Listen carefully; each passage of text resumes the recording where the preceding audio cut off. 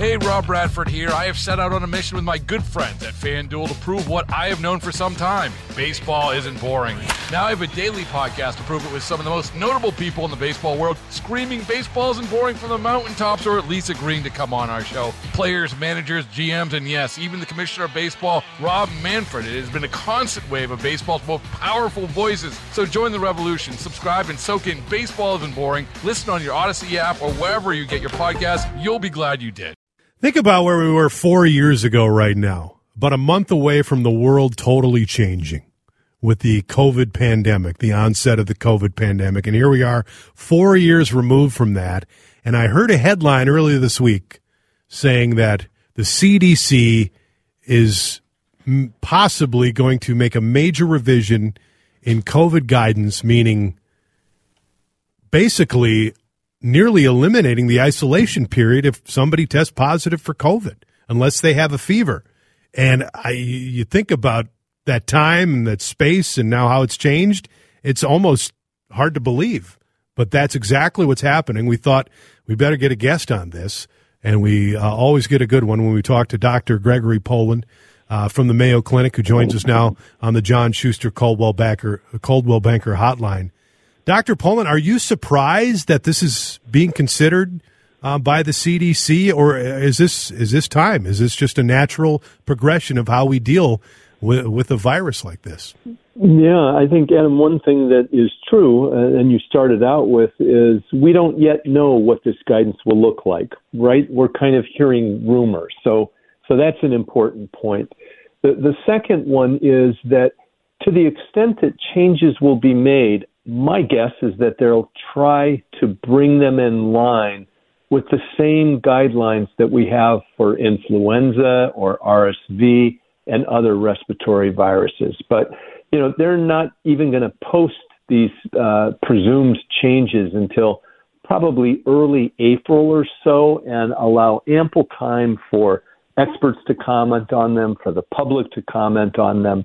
And then if they're going to issue any new guidance, probably would be mid-April at the earliest. That's a good point, because this is based on a report that the Washington Post has about, at least it's being discussed. But that's a great point in that until that time where the CDC says it, it shouldn't be viewed as they're going to change it, so we don't need to really follow the old methods, follow the old rules. So at this point, if somebody's dealing with COVID, what is the best advice for that person? So the current advice is if they're infected with COVID, they are indeed in isolation for 5 days. And then they don't come out of that isolation until they're fever-free, without medications, and ideally have tested negative. So those are the current guidelines, and those are the guidelines I would encourage people to follow until we hear anything differently. And perhaps even most importantly, and I think people don't realize this, while the numbers are fluctuating, we're still in the midst of a resurgent cycle of a variant called JN1. In fact, I just checked on the recent numbers. About 20,000 Americans a week are sick enough with COVID to end up being in the hospital, and about 1,500 to 2,000 a week are dying of COVID. So it is certainly not too late to get the reformulated monovalent XBB booster. It is effective, not perfectly, but it is effective against symptomatic COVID infection. So that's the main protective thing that we can do for ourselves and one another. Going back to this report, and again, you as you've mentioned, it probably wouldn't be until April until we hear something from the CDC, but Americans who would test positive for COVID could reportedly stop isolating, potentially return to work and other activities once their fever ends for at least 24 hours and symptoms are mild or improving. Just on that point, because I've had COVID twice, and both times I did not experience a fever. So how prevalent is fever as a symptom of COVID? Yeah, that's a good point, Adam, because the between the number of vaccines and the amount of infection that's occurred, and that's sort of the foundation for why even think about a potential change. is that population levels of immunity are pretty high. And so you start seeing a drop-off of some of the symptoms we saw with the original variants. Some people don't have much of any fever. They don't have red, runny eyes. They may not have cough. In fact, one of the things that as you do more testing, and certainly we do in research settings, that you find out is there are people who are infected who are asymptomatic. They don't have any symptoms that they're aware of, and yet they're still potentially infectious. So fever is one of them, but the rumors about this new policy is that they would be fever-free for 24 hours without the aid of medications and have mild or no symptoms. What is the connection? I think this goes for a lot of different viruses, but what is the connection between experiencing symptoms and level of contagion? Yeah, certainly, if you're coughing, if you have a fever, that suggests that you have a greater viral burden and a greater opportunity to spread it. So these are respiratory-borne viruses. If I'm coughing and sneezing and hacking away, I'm more likely to spread that virus out into the environment, whether it's high or low level. But when you're symptomatic, you tend to have higher levels.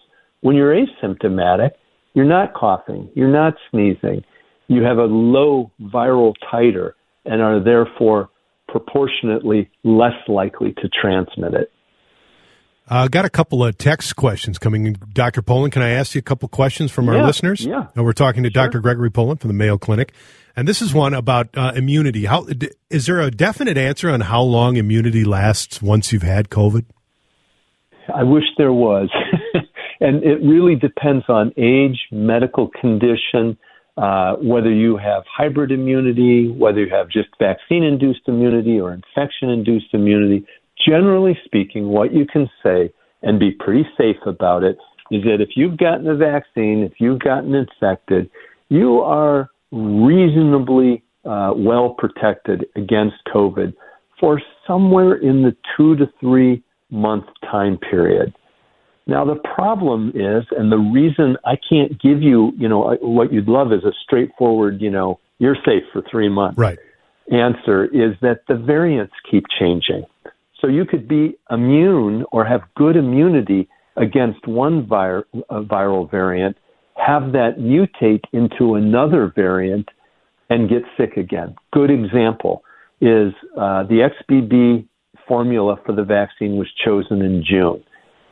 Just a few months later in September, we started seeing a new variant, 1% to 2% of the cases, called JN1. Today, it's essentially all the cases. All of the illnesses that are happening now are JN1, and they are happening in people who have previously been vaccinated, previously been infected, and that immunity wears off with time, and what immunity we do have can be evaded by or overcome by a different viral variant, and hence the need to continue to get boosters or vaccinations. Another question for you. This is a personal one. I've had COVID twice. The first time was pretty rough. Second one was like just a pretty severe cold. Is there evidence that suggests like the more times you have it, the lesser effects you have, the lesser the difficulty of it is? That's a great question, Adam, and the answer is no, not necessarily so, primarily because you are generally protected for 3+ months after having gotten it infected, maybe as long as 4 or 5 months. And then along comes a new variant.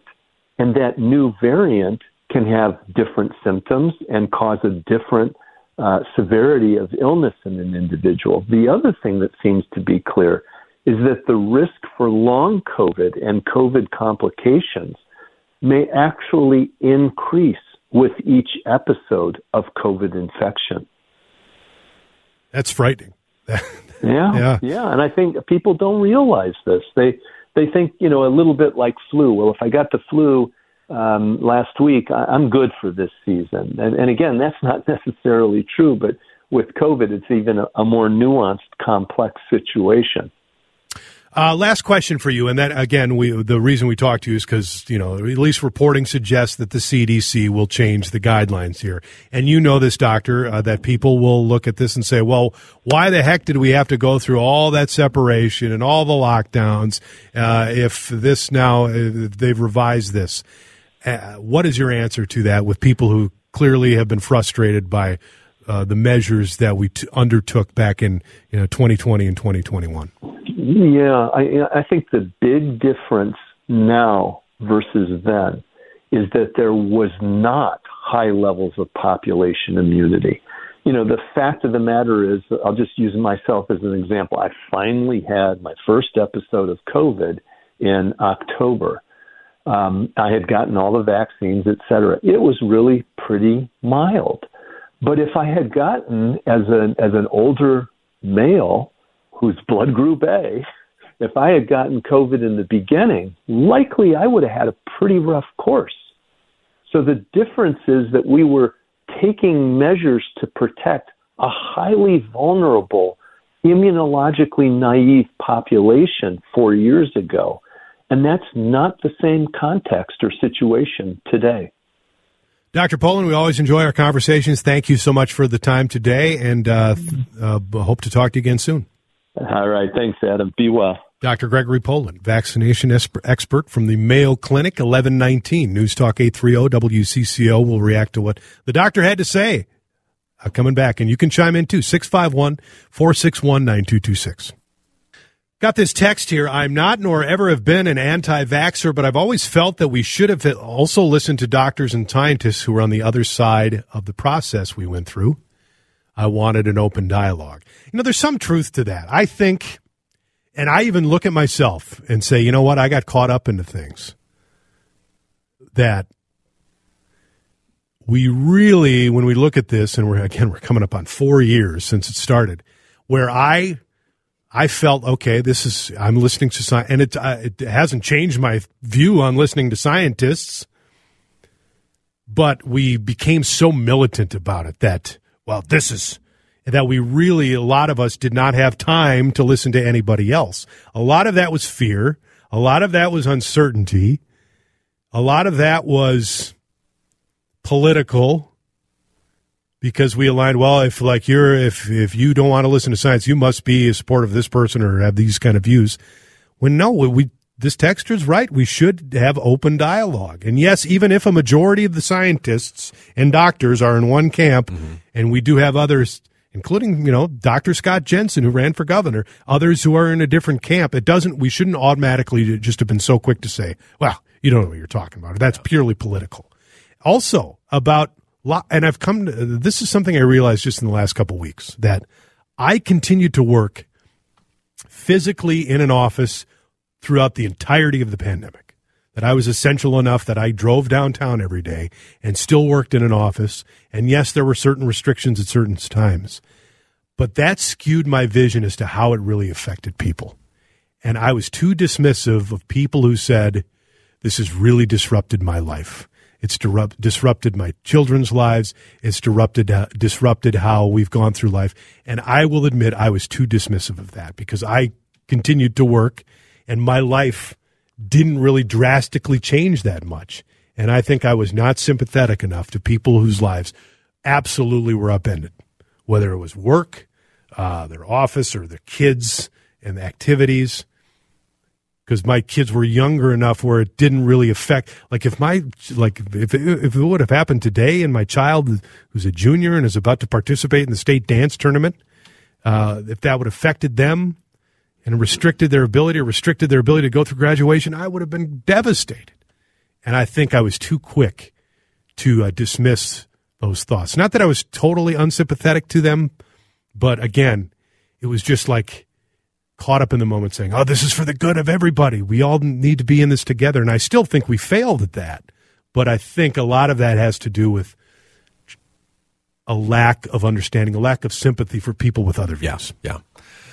Another issue that I think we are looking back and realizing now is that these decisions about COVID, yes, it was a long pandemic, but we were making these decisions quickly. Like no one had ever heard of COVID Correct. or the COVID vaccine, and you have to decide right now what you're going to do, and your decision is going to impact where you're going to be welcome and what things in life are going to be available to you. Whereas in a non-pandemic environment, like you get to decide whether you vaccinate your kids. Yep. And you get years and years to think about what that decision is going to be and what vaccines you're going to do, and should I do it now or should I wait a month? And like, I may still view that that's the wrong decision if you don't. Yep. But that's your decision to make.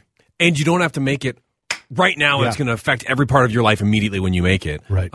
You get time to think about those things. But you know what else, though, that I think we need more of is what I just did. And I'm not patting myself on the back, but I'm admitting that during those years, or at least initially, I had views that probably I was wrong on. And you know what? People from in the CDC or doctors, too, were hearing that, too. In fact, that's saying, you know, the lockdowns, the certain restrictions we had probably were a little aggressive to what we actually deal with. And now because we know more about this virus and we know how it reacts and we know how it's transmitted, that we probably could have taken it differently. So many of us are quick to say, aha, see, you were wrong about it. And you ruined our lives because of it. No, that's not why they did it. It wasn't on purpose. It's because that's, like Dave just said, that they were dealing with the information we had at the time. And coronavirus. And we had to do something. Doing nothing was not the right decision. Right. So we did a lot, and some of it worked and some of it didn't. Right. And that's and we should be able to admit it and give people grace for, you know what? I thank you for admitting it was the wrong decision. I'll give you. I also will acknowledge that you didn't do that to purposely make people's lives miserable. That you did it out of an effort to save lives, and I think we can do both. Yeah. It just is extraordinary too that happened in the era of Trump and an seemingly ever widening gap of political tension in our country, and the fact that just happened drove us further. Oh, it's like it was a perfect storm. Yeah. Here's text. Remember, Trump didn't take COVID seriously. It scares me that he will probably be our next president. 1 million people died, and if he would have taken it seriously, maybe only half that amount would have died. Just saying. Yeah, I don't know about that figure. Obviously that's a lot of deaths, and yes, we experienced more deaths than other countries in similar situations. But I'm not fully prepared to lay that blame at the foot of Donald Trump. Did I think he handled it well? No. There's a lot of confusion. There was a lot of states that were left up to their own devices to deal with it. But again, I'll say this: if the COVID doesn't happen, and basically his handling of COVID is what cost him the presidency. But I'm not willing to lay all those deaths singly at his hand. You're right. We had to make quick decisions, but 12 to 18 months later, when states were fully open, not sequestering, etc., our state remained closed, not following science. Biggest story in the U.S. you're not talking about, but you're talking about a 4-year-old virus. Seriously. I'm not sure about that last line, but no, I get it. 11:29, News Talk 830 WCCO. Chris Farley would have been 60 years old today. Chris Farley would have been 60 years old today. And my question to you is this. Had Chris Farley not sadly died at an early age, I believe he was 30 or 33, 30, I think, would we still feel the same about Chris Farley? Would we still hold him in as high as regard as we do? Meaning most people probably consider him one of the better performers on Saturday Night Live. And it just is a good conversation about when people die tragically too soon. We tend to hold them up on a pedestal, whereas had they not done that, we view them differently. 651-461-9226, and you can also chime in with your favorite Chris Farley moments, as he would have turned 60 years old today. That is coming up next on News Talk 830 WCCO. Baseball is in full swing. NBA playoffs are heating up, and your NFL team is gearing up for training camp. Listen to the latest on the teams you love here on the Odyssey app. The biggest sports radio stations in the country, providing unrivaled local coverage of their teams, all in one place. Exclusive interviews with players, coaches, and team executives, streaming live and always available on demand. Stay in the know with your favorite teams right here on the Odyssey app.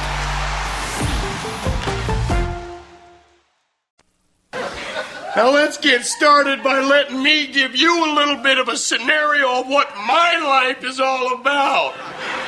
First off, I am 35 years old, I am divorced, and I live in a van down by the river. Oh, man, Chris Farley. Chris Farley would have turned 60 years old today had he lived. Died way too young. 33 years old, died in Chicago. It's been a long time. Passed away in 1997, right before Christmas. And here's the thing, and I don't mean to, I think Chris Farley's a little overrated. Slightly. Was he funny? Extremely funny. But I feel like Chris Farley was kind of the one-trick kind of pony, even though he did that trick very, very well. But I think we romanticize Chris Farley because, sadly, he died young. He died the same age as John Belushi, his idol.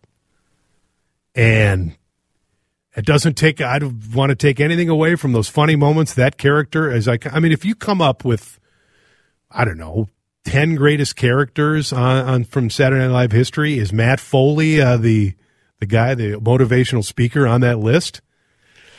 For a lot of people, I think so. I mean, obviously, everybody knows that line, "Van down by the river." So, but it leads us to a conversation, and I was going to do this. Okay, Chris Farley died. Who are the greatest characters from Saturday Night Live? Well, we've done that. And I'll say Phil Hartman, end of discussion. Greatest cast member ever on Saturday Night Live. And if you want to chime in there, you can. But Dave brought up a great point. Do we think more favorably of Chris Farley? Do we idolize him a little more because he died young? And I think unequivocally the answer is absolutely yes. Yeah. I think that's happened. That's just human nature. We look more favorably upon people. Sadly, when they die young, they become more legendary.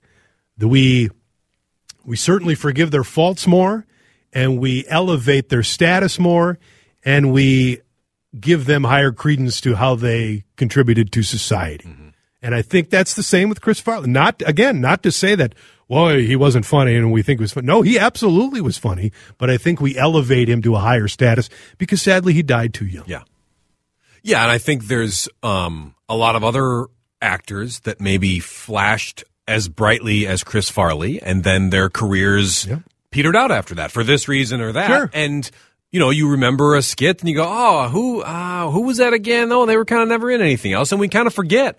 But when somebody like Chris Farley dies, now he could have also been wildly successful for the last 30 years. We just don't know. Yep. But his passing almost cements his celebrity, and it endears us to him even more because he passed when he was at the height, at least the height that he gotten to that far in his career. Do you put him as far as Saturday Night Live goes? How high do you put Chris Farley as somebody who entertained you, being in that venue, being on that show?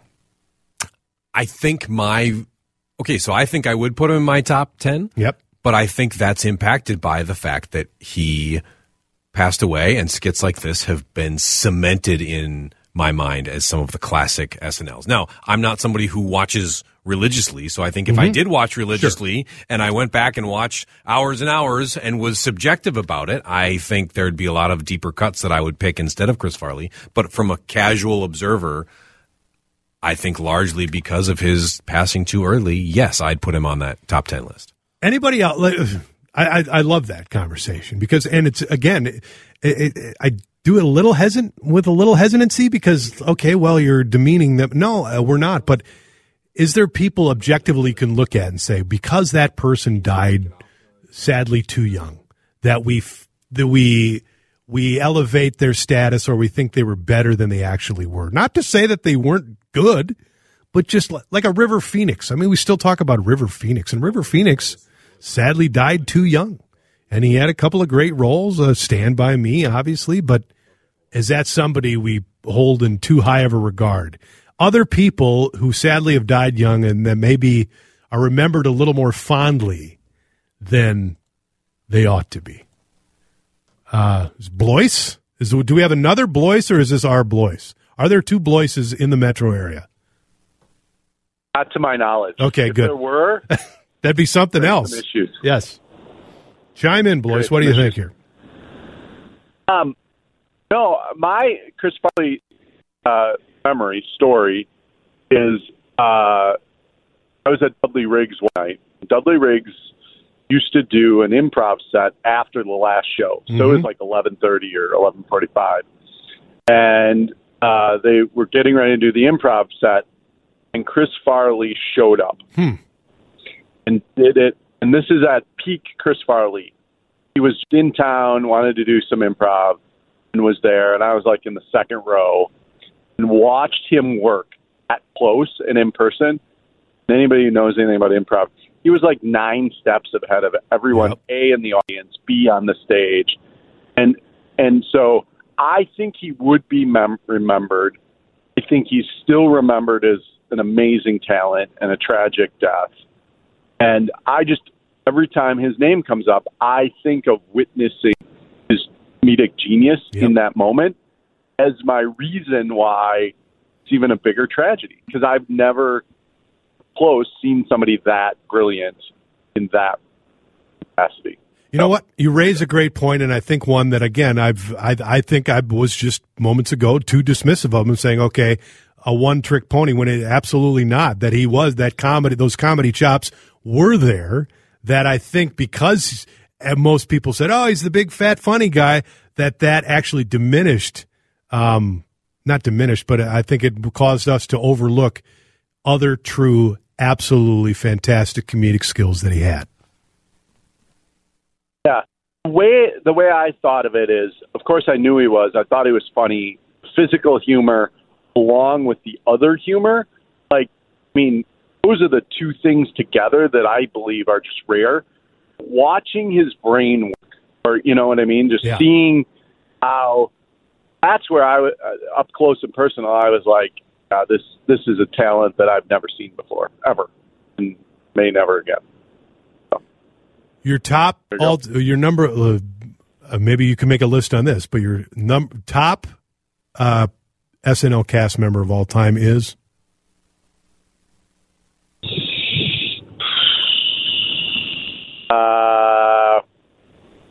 Eddie Murray.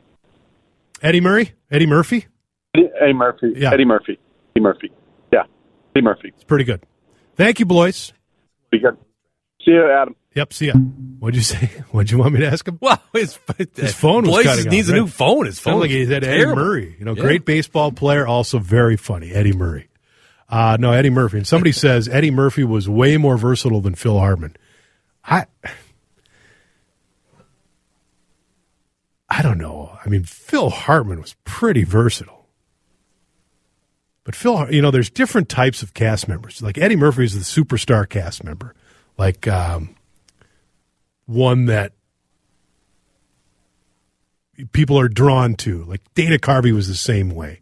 Then you just had like role players who did their job. Like Phil Hartman was the ultimate role player, literally.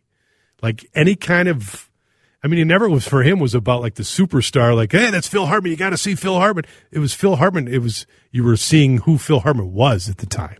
It wasn't about him. Like you'd watch Dana Carvey. Oh, that's Dana Carvey. You know, that's Eddie Murphy, man.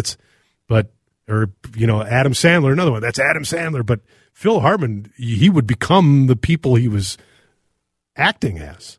And that's why, that's just the subtleness and the just how, that's what drew me to Phil Hartman. Other people who we, I guess, people are texting in names of people who we think a little too highly of. Not too highly. That's wrong. It's hard to talk about this, but people who we feel are overrated just simply because they died young. Someone says Janis Joplin. I mean, great voice, obviously big impact, and her music lives on. But is it the same if she lives and continues performing? I don't know. We never know, but it's speculate on that. Amy Winehouse, I mean, but also you talk about a brief period of time where she actually performed before she sadly did die, and the impact that music had. I mean, that's pretty good. Adam, I think almost all people are held in high regard when they pass, not only celebrities or those who die young. Absolutely. That's just kind of, we view those who we lose because we were robbed of so much time with them that we're only left to memorialize them and what could have been. I think of the comedian Mitch Hedberg, who's got some Minnesota ties, and he's somebody who we remember so fondly, right. I think, at least my generation does. And he was pretty good. That comedy is I know, very unique. But part of the reason you remember him is that he passed tragically too soon. Yep. Kate McKinnon, the variety of people she imitated originally. I know people put Kate McKinnon is supremely talented. I would put Kristen Wiig ahead of her. I think Kristen Wiig also one of those people who had all these just variety of characters that were just so